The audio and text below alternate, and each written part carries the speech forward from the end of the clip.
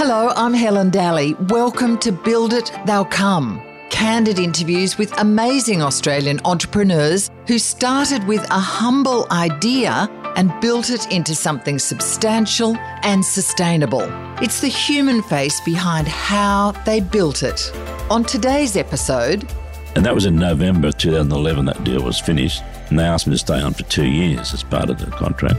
And I said, could you make it to the 20th of January 2014? In other words, just a bit over 2 years. They said, yes, but why? And I said, well, then I'll be able to say I've worked for the Commonwealth Bank or a wholly owned subsidiary for 50 years.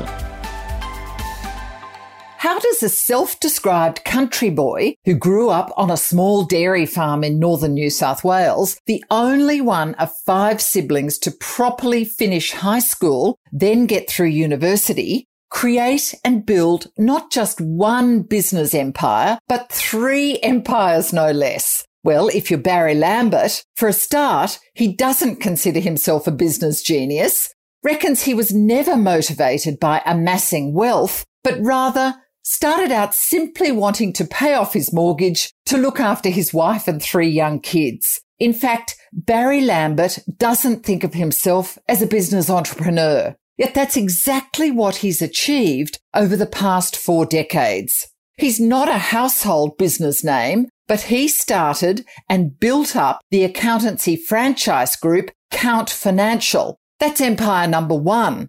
Which he then sold to the Commonwealth Bank for over $370 million back in 2011. Empire number 2 was called Count Plus.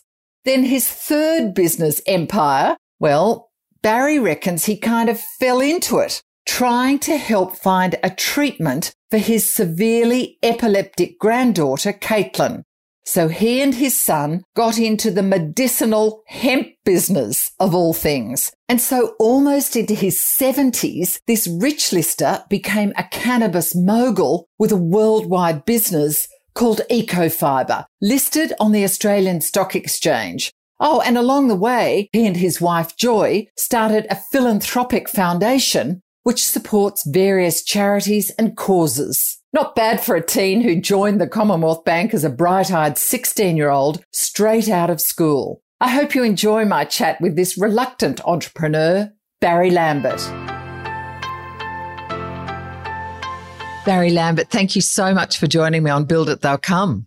My pleasure, Helen. It's great to talk to you because you have actually started and been responsible for at least 3 or 4 empires in your business life. So I do want to go into a couple of those. So maybe we should start with Count Financial. Now, you did leave school at 16 and a half. You went to Taree High School, but you did end up going to university and then started working for the Commonwealth Bank. What, as a teller? Well, doing the garbages, originally in Taree for a while. But yes, I joined the Commonwealth Bank in Taree straight after I left school because back then you needed to get a job or whatever. And I was on the condition I go to university. Right. So you always wanted to go to uni? Yes. Back then, even though we were from the country and I lived out in the bush a bit, you might say, but most kids up there then, it's a bit different today, but most kids then wanted to get on and provide for themselves because times, I guess, we were born just after the war. Immediately after war, I was born. So, the times, I guess, compared to today, were relatively hard. We didn't know any different, though, but nevertheless, you knew you had to provide for yourself, et cetera, et cetera. Yeah. So Taree's was at that time dairy farming country, mid-north coast of New South Wales. We're on a dairy farm out between Taree and Wingham, out Tononi Way, for those that might know that. I actually went to school at Wingham for most of my time. But Wingham only had a school to the 3rd year, which is, say, year 10 equivalent today. Right. So I had to go to Taree High for the last 2 years. That's how I got to Taree High. Yeah. That was interesting in a way too, Helen, because I lived on a farm. There was no bus to Taree High. So I had to illegally drive the Land Rover down to Gloucester Road. They call it Buckets Way today, I believe. Ah, yes. And then catch the Cranback bus. So I guess I've been doing things on the wrong side of the law a little bit. Since those days. Forever. That's the way it was. Well, we'll get to the other end of the wrong side of the law much later. So you want to get a job and you got a job at Combank. Got a job and I wanted to go to university. So that was on a condition they offered me the ability to go to university. They sent me to Kensington branch, which doesn't exist today, but in Sydney. In Sydney. So you could go to what? New South Wales University. So I lived in a boarding house up at Randwick, the spot, catch the bus down to Doncaster Avenue, or whatever it might be called. And then I'd work all day, go to university, walk up to university at night, 3 nights a week, then walk home to the spot. Did that, sort of all got a bit much. Did you always have an attitude, because you're one of 5 children, one of 5, I understand. Yes. Yep. And the only one to go to high school, you might say, or leaving certificate. In fact, not all of them passed the intermediate certificate. As you probably know, my mother died young, so I always got a message from my relatives, Barry, your mother expected something from you, you know. So that may have been in the background. I don't know that. I never seriously think about that in that sense, but that may have been why I was always a bit different to my rest of my kids, brothers. Yeah. So you ended up an accountant? So I went to university for a year. That got a bit much. So I asked the bank if they could get me out of, I didn't like Sydney that much. My now wife was at teachers' college, living out at Ashfield. So I'd see her on the weekend, missing and not playing sport, which I did all my life. So the bank sent me to New Guinea, to the Highlands of New Guinea. Wow. Up a place called Mount Hagen. Beautiful. And then I started doing a study by correspondence in New Guinea. None of my workmates were studying, but nevertheless I did. So I studied by correspondence, then came back and got married. Said to the bank, I don't want to go to Sydney. Back to Sydney. They sent me to Coffs Harbour. That's where our kids were born. And I continued to do correspondence up there and studied banking. That's the way it was. So you started off as a single accountant in the suburbs. You didn't go and work for a big accountancy firm? No. I was working. What happened was how I got involved in that. I was a banker. I ended up working in Commonwealth Bank for 18.5 years.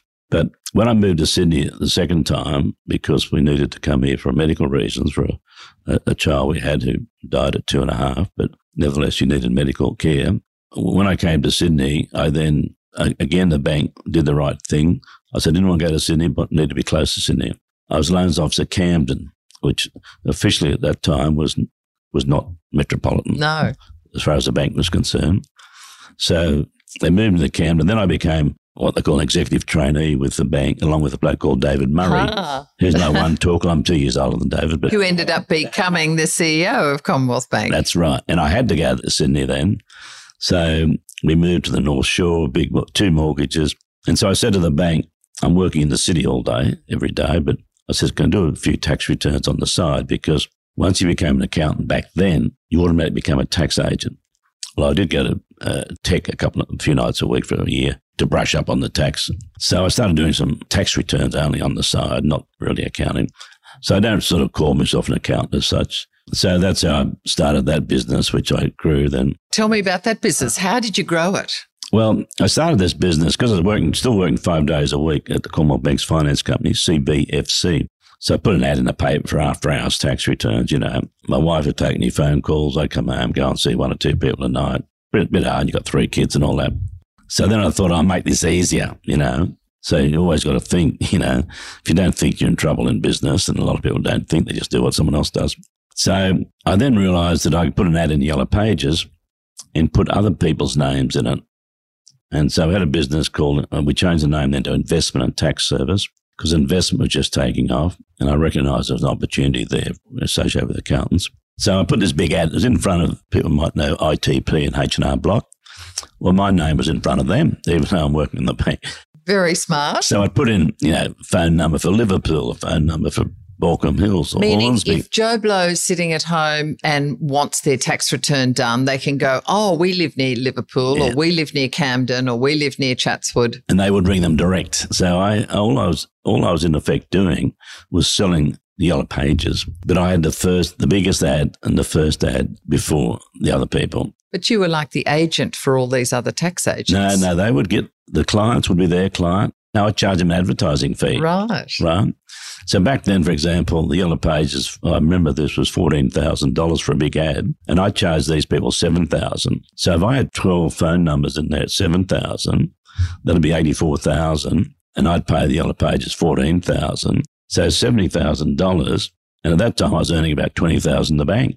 And all Brilliant. So all I was doing was once a year putting out in the Yellow Pages, apart from doing that.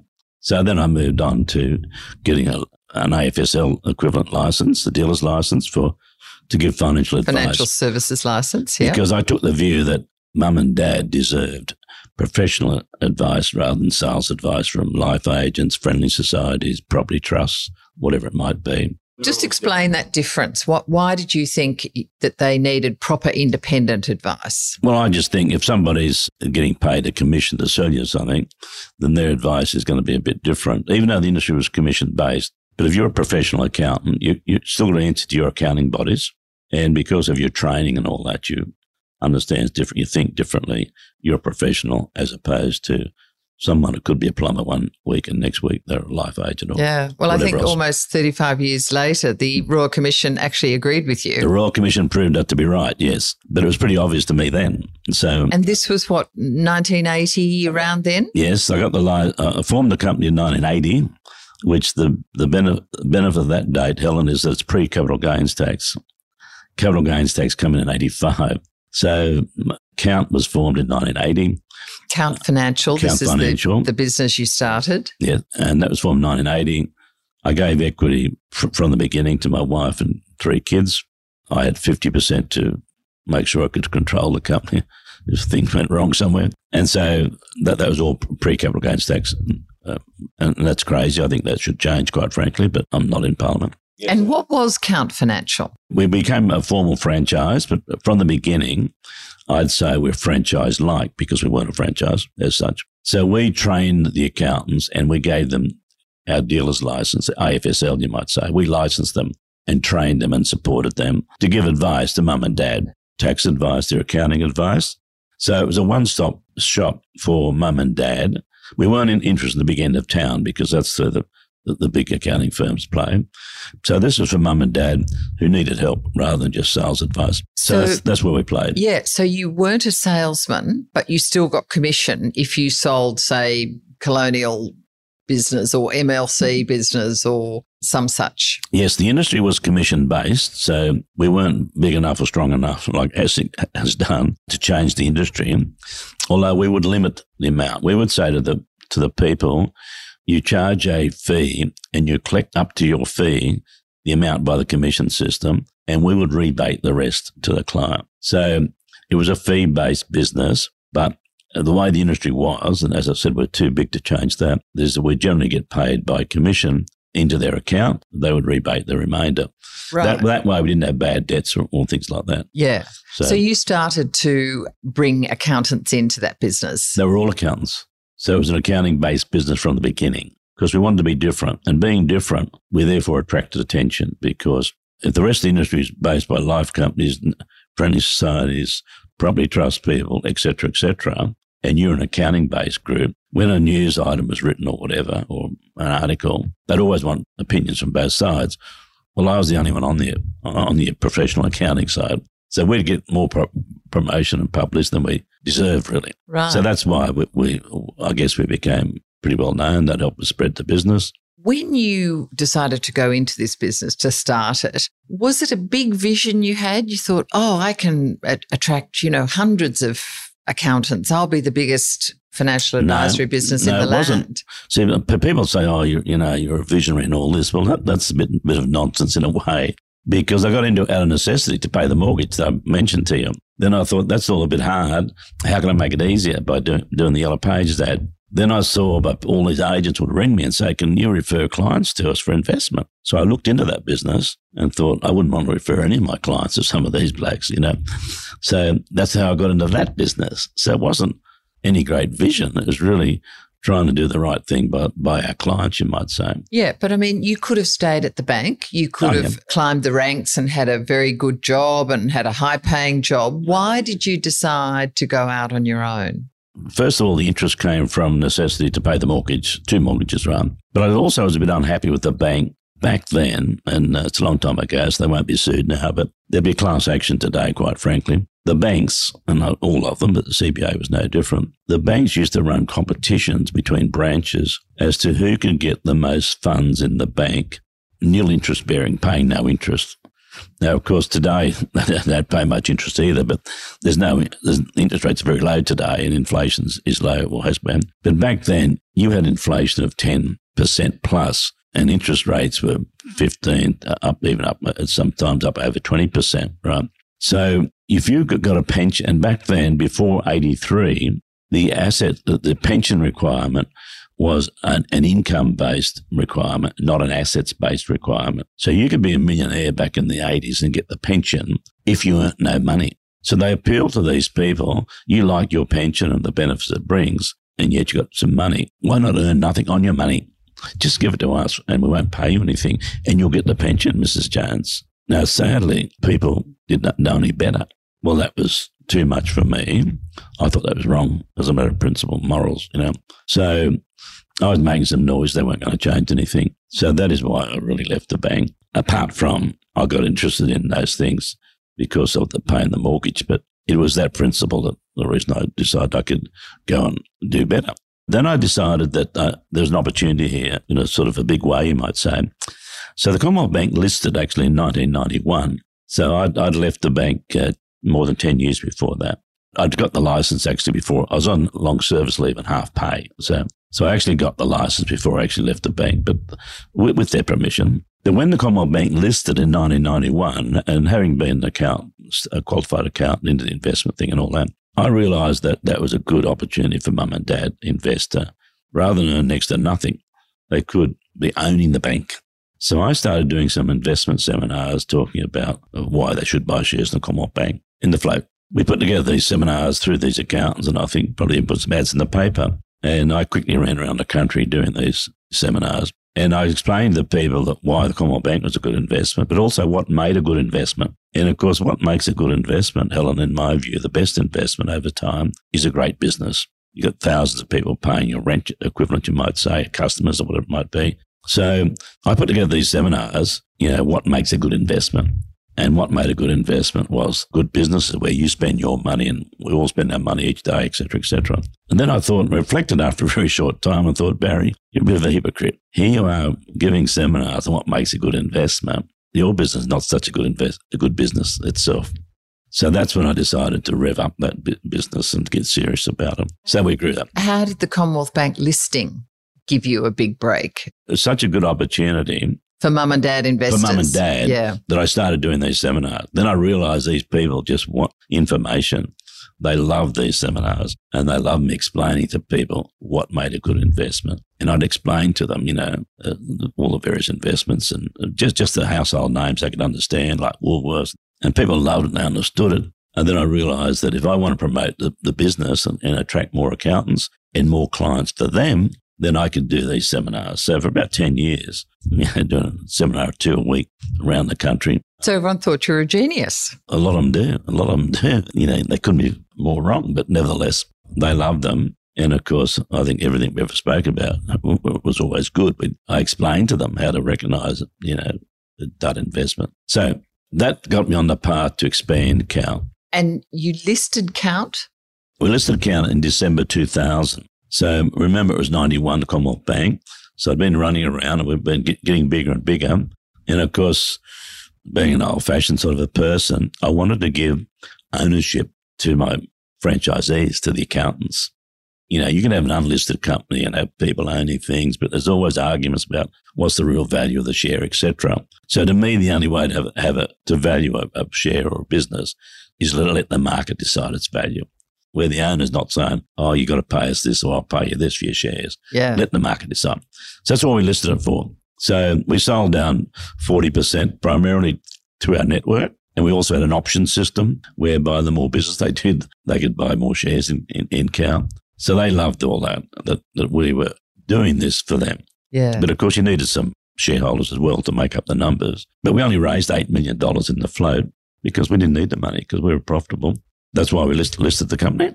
Were you able to take out a bundle of money in that listing? Well, I don't have a bundle, but what happened was they were 40-cent shares. In the meantime, I'd sold 10% to our Victorian manager.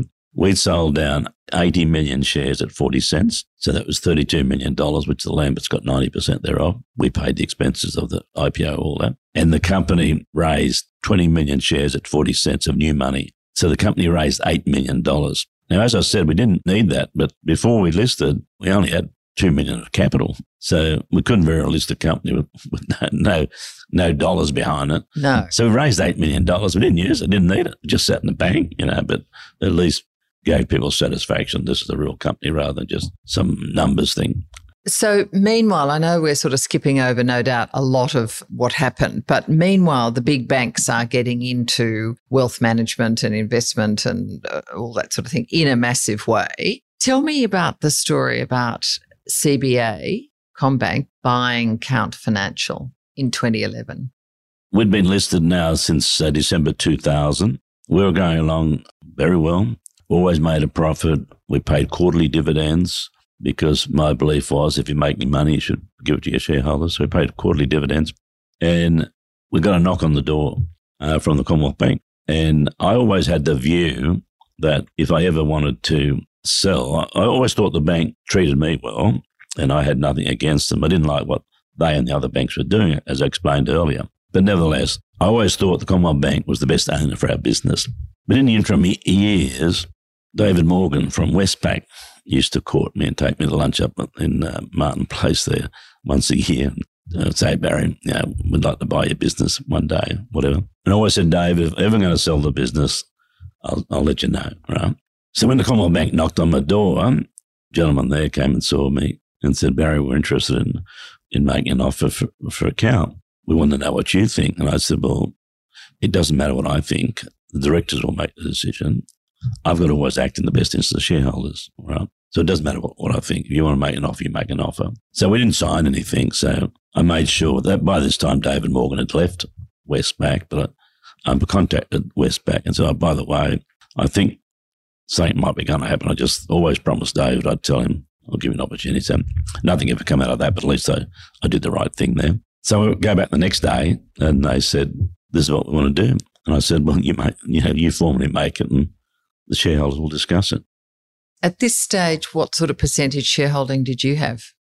Originally, remember, we'd sold down 40%, so we owned there was 60% left. We owned about 54%, but we'd issued shares over the years to options and all that to staff. So I think it was down around about 40%. Okay. Because that was never a prime motive. I don't know those numbers, to be honest. Okay. So but it would have been about 40%, I'd imagine. So they made an offer and I put it to the board.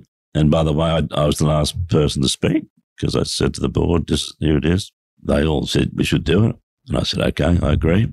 And that was it. So they went through the process. By then, I realised things were going to change. So, I'm 65, it used to be normal retirement age. So not that I had dated, I wasn't the CEO, but everyone probably thought I was pretty influential in the business. I was still the chairman.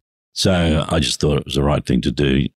You've got to let other people run businesses rather than yourself. Yeah, I was going to say, it still must have been a difficult decision to say, I'm going to let my business baby go. It wasn't. You felt it was the right decision? I thought it was the right decision. Admittedly, when it happened, a little tear comes in your eyes, but it was just the right decision. So CommBank paid you $373 million. Well, that's what's written in the paper. I assume that's right. They didn't pay to me. They paid. You never counted it. No, they paid to the shareholders. They paid the shareholders, of which you were still a major shareholder. Yeah, I was family owned, whatever, 30 or 40%, whatever I said before. Yeah. So, they did that. And they asked me to stay on as chairman, which was really just to let the accountants know that Barry hasn't gone. That was sort of symbolic, really. And that was in November 2011, that deal was finished. And they asked me to stay on for 2 years as part of the contract. And I said, could you make it to the 20th of January 2014? In other words, just a bit over 2 years. They said, yes, but why? And I said, well, then I'll be able to say I've worked for the Commonwealth Bank or a wholly owned subsidiary for 50 years. Lovely. So I formally retired as chairman of Count 50 years from the day I walked in the Commonwealth Bank in Taree as an employee. At what age? At 16 and a half. 16 and a half were you? Yeah, whatever it was, yeah. It's such an interesting story, even that. I know we've got several more empires to get through. Barry, just before we move on to other businesses, you didn't have necessarily a family of entrepreneurs. You didn't come from, super high achievers in that sense. Where do you think your entrepreneurial spirit came from and your drive in business and decision-making ability? Well, I'd studied accounting and studied banking and lending people money and the like. You learn who makes money, who doesn't make money. And I read all the finance things as we grew up because I guess even at our primary school, you do those aptitude tests. They always come up with superior numbers or something, rather the line was. So we're always interested in numbers and so money. You were money, very I guess. numerate and good at money. Yeah. I remember my grandmother said, Barry, look after the pennies, the pounds will look after themselves. I still remember that to today. And do you think you actually lived by that? Yeah, well, as I said earlier, we were born immediately after the war, and country people, and my father ended up dying as a pensioner, and my wife came from a similar sort of background. So we've lived frugally. We don't drive big cars or whatever. So we've always lived like that, I guess, in a way.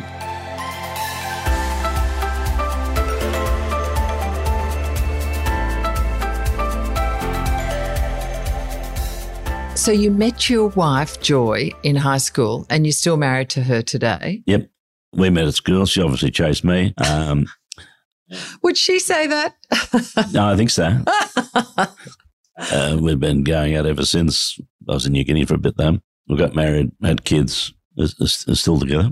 Would you say she's really your partner? Is she a partner in your business thinking as well? She's not business orientated in that way.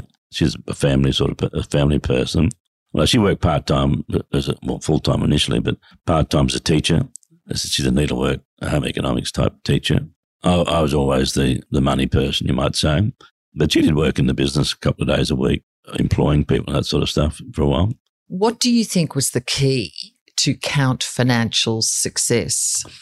I think there was the independence and the professionalism by choosing to go with accountants, and we promoted them. So we became different to the rest. I learnt that actually, there's a book that Edward de Bono wrote, and when I read that line, the book was called Sir Petition from Memory. But what he said, in business, you've got to position yourself so your clients don't think there's anybody else like you. So there's no one else to go to. So I would explain this to our accountants, that there's all those financial planners out there, whether they're called bankers, life agents, whatever it might be, financial planners, etc. Then there's us on the other side. We're all professional people. You're accountants. And eventually we created a name called Wealth Accountants. We created a term, registered that. We own that. I don't know whether the Commonwealth Bank still owns it or Count still owns it, but we own the name. We patented the name. So we were different to all the rest. We weren't just ordinary accountants. We were wealth accountants. But Edward de Bono said, you got to position your business so you're like nobody else. So when a client went into the accountant for their tax return or whatever, he could also talk about their home loan, about their insurance, about their investments, about their superannuation that other people couldn't necessarily do. So they just did this or just did that. I took that to heart, that we're like nobody else's business. And that's why I think we did well. We were no smarter than anybody else. We just presented ourselves differently, chose different qualified people, and made sure that we always looked different to them. Well, it obviously was very successful, extraordinarily successful, given the price that CommBank paid for it in 2011, over $370 million. You'd also started Count Plus. And then just briefly tell us about that story, because that was it another service? Was it another business altogether? Well, it was effectively a service for accountants to help them to sell part of their business so that they could liquidate part of their business via a listed vehicle. So Count actually, we started that in 2006. So we actually bought part of their business and then we listed that on the stock market. So they still own the majority. In some cases, we end up buying all of it, which was a mistake. So now that business doesn't buy all of them. So we buy part of their business. They still own part, but at least they've been able to take some money off the table to diversify their own assets, because otherwise the accountant got all their eggs in their home and their business. And now this enabled them to put more money to super or whatever else it was. Right. So starting in 2006, listed in 2010, a year before the Commonwealth Bank come along and bought us. Count still own a large percentage of Count Plus then. So the Commonwealth Bank to this day still owns part of Count Plus. It becomes more complicated a little bit further. You founded this spin-off, Count Plus, in, as you say, 2006. You also founded a self-managed superannuation fund software product called Class. Class, yes. How successful was that? Well, Class ended up being quite successful. I didn't actually found that as such. I think they called me their founding director. Right. And I believe I joined there as chairman in about 2008. We listed that business in 2015, so it was an overnight success, 7 years. I virtually bought my shares at the IPO because I was still working for Count. Oh, by the way, Count invested some money in that to get it, to save it in the first instance. And that was done through my staff. The CEO said, Barry, I'd like to get involved in this. And they then asked me to come along as chairman. I didn't want to do it, but I went to a meeting and they all pushed their chairs back and they said, now we're going to need a chairman. And I'm the only one that's sitting at the table. So it was set up. So I became chairman of that. We listed in 2015 at $1. Those shares got up to $4.20. I sold some at $4.10 after I'd left, and they'd just been taken over. Count Financial, when it was owned by the Commonwealth Bank, and partly when you were still involved, was caught up in the fee for no service that was uncovered at the Royal Commission into institutional banking. Yes. How did you feel about that? As you know, I'd left there for some time. What I understand, what accountants would do would set up a periodical payment where they're going to charge a client so much a year and they'd debit their account $100 a month, whatever it might be. Now, apparently the one that was mentioned in the Royal Commission, from my understanding, what I'm told, is the client had died and the affairs were being looked after by a trustee company and the periodical payment was still going through. Now, the accountant should have picked up on that, but so should the trustee company. And so that was the one that was referred to as a fee for no service. And the Royal Commissioner, Ken Hayne, was very harsh on Count. I mean, obviously not as harsh as he was on the Commonwealth Bank. No. So as they were all caught up in it, I don't know the details. I didn't listen to it every day. I just... No. And you weren't involved at that time, were you? No. When we sold out in 2011, was it? Yeah. Was it 2014? 14 or... Later on, yeah. Generally... Yeah, they went back to that 13, period, 14, 15, and yeah. our CEO was then previous CEO, now CBA. She was involved in that. How did you feel, though, because that had been your baby? I can understand how it happened, but it was disappointing to be caught up in that sort of thing because in all our time we never had any issues, but it was sad in that sense. Yeah. But by the way, the Commonwealth Bank has done a great job of they just go out of their way to compensate people. Even I believe there's still potential out there, and they've provided for that. It's just been amazing what they've done. I guess they all have, I don't know, but I'm familiar with the Commonwealth Bank. Anybody sort of complains, they pay them out for advice rather than fee. Yeah. There came a time then when Count Plus bought back Count Financial from the Commonwealth Bank for $2.5 million. So CBA in 2011 paid $373 million for it. You guys bought it back well less than 10 years later for $2.5 million. Extraordinary, isn't it? Yeah, that was after my time at CUP. I'd left CUP, or Count Plus, the Codes CUP. I'd left there in 2017 as previously as chairman, director. And then after I left, the bank decided, because of the Royal Commission, I guess, they didn't want to be in this business. And they approached Count Plus and offered to sell them the business back.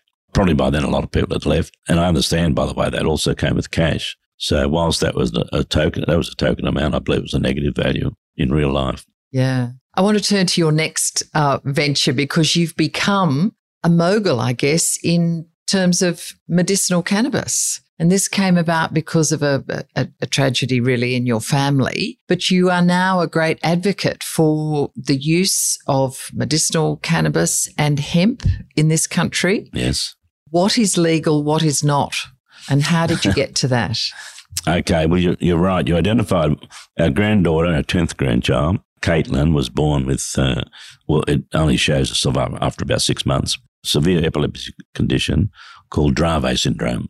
Dravet syndrome, you have, it's a mutation in the brain, and what happens is that you have these severe epilepsy fits. But when you have a fit, it's like electricity, all the neurons and that are all out of balance and all racing around. It's like being little mini electrocutions.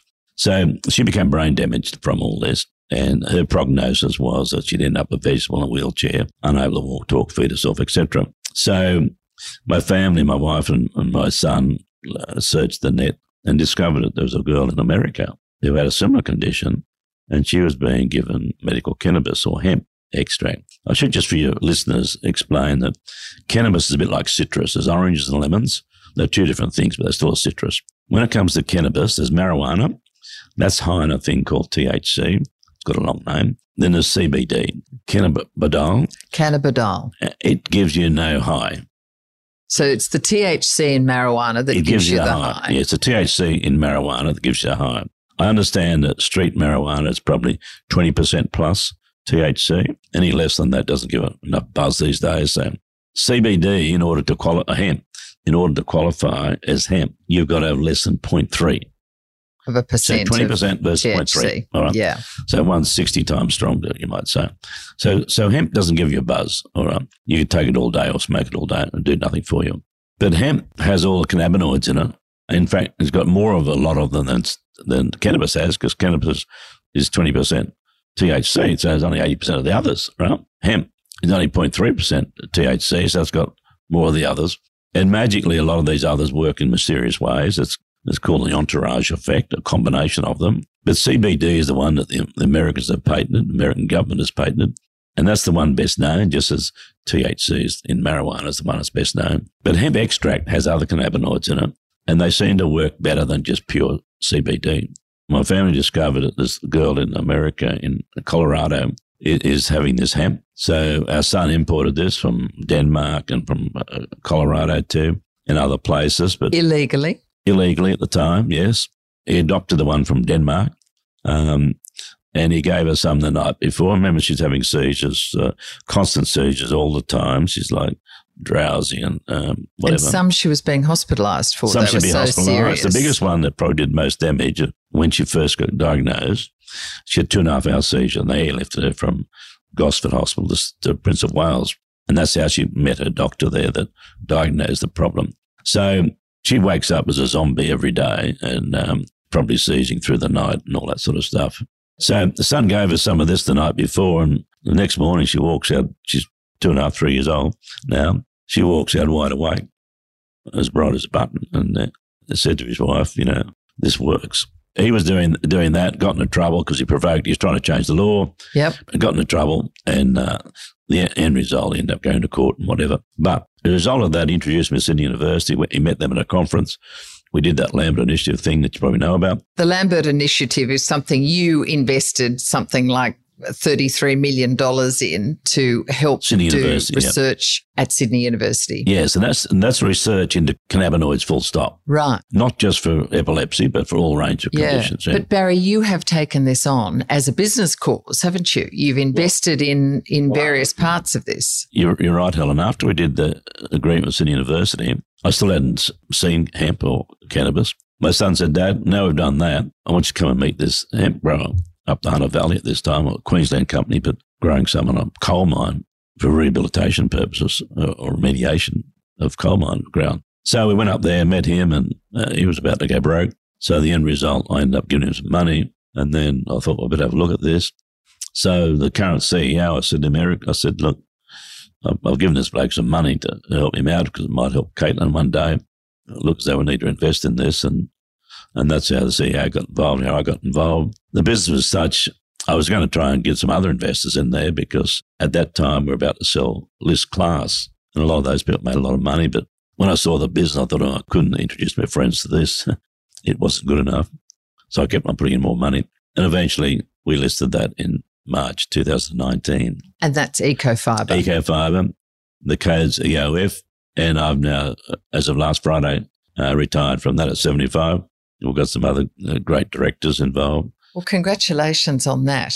Thank you. You obviously turn a lot of your business ideas into business success stories. I mean, this is now, your third empire? Well, I wouldn't call them empires, but I've been chairman of 4 companies, including Count Plus and Class. 2 I'm wholly responsible for. Class, I wasn't the founder of that, but I was just there as the chairman.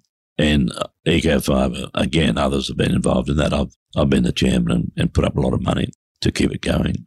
So what do you think is the key to your success?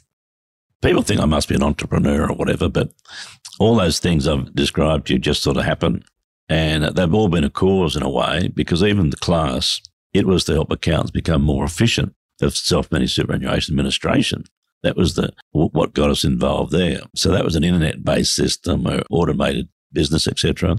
And that was about helping the accountant. So it's always been about helping somebody. And the last one has been helping my granddaughter as the principal. But, the Lambert Initiative has just given out 5 PhD scholarships, 5 different countries originally to study cannabinoids under the Lambert Initiative name. So that's a worldwide recognised body now. And so that's nothing to do with us as such, except... Well, you funded it. We funded it, but we don't get involved in it because it's independent. And hopefully they might be able to help Caitlin one day or the others like Caitlin. But it just happens. So I don't consider myself an entrepreneur or like that. But opportunities present themselves, and I've thought, we could do something here. Should help. So that's my story. Yeah. So if you were asked by a young person, should they pursue their dream or even their humble idea, what would you say to them? I'd say just sit back and wait a while, because I was really quite old before I first got into any business. The biggest mistake people made is they get into a business without thinking too much about it. It'll never, ever work. As being a lender of people, I can almost, if someone tells me about an idea, I think I've got a pretty good understanding and say, well, that'll never work. You can never make that commercial. A good idea, you might help some people, but if you're trying to make money out of that, it's going to be very hard. You've got to get the big macro picture right first. If you're in the wrong business, the wrong industry, don't know what you're doing or whatever, then just wait a while. Something else will come up that you can do, that you've probably got the ability to do it better than almost anybody else. And you don't have to be the best as such. You've only got to be better than most people. I say you get to be better than the person next to you, because if you keep on beating the person next to you, well, you're in the top 50% and you just keep on going to the top. You've got to work hard and learn about it and whatever. But you don't have to be an Einstein to be successful in business. But you've got to get the macro decision right first.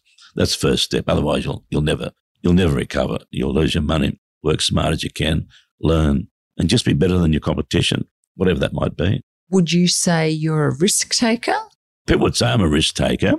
If I think a thing's too risky, I would immediately say, look, no, I'm not interested in that, sorry, without spending too much time on it. Because I feel as though it's obvious to me what is going to work and what won't work, what's got no chance of working. But I do help causes as such. I have invested in a few things because I think the society needs that, and it's got some prospect of success. If it's got no prospect, I won't invest in it. Yeah. And most of them have been pretty good. Well, you've also invested or given money to a foundation. You've started your own foundation, you and your wife. Yeah, well, we had the Count Charitable Foundation. That's got $21 million in it. So I'm the chairman of that. Yeah. We give out $1 million a year. And even sitting on the bus coming in today, people have asked about this or that. So I refer them to the manager. But the Count Charitable Foundation, we try and link it to the Count network. We try and get the accountants involved and whatever.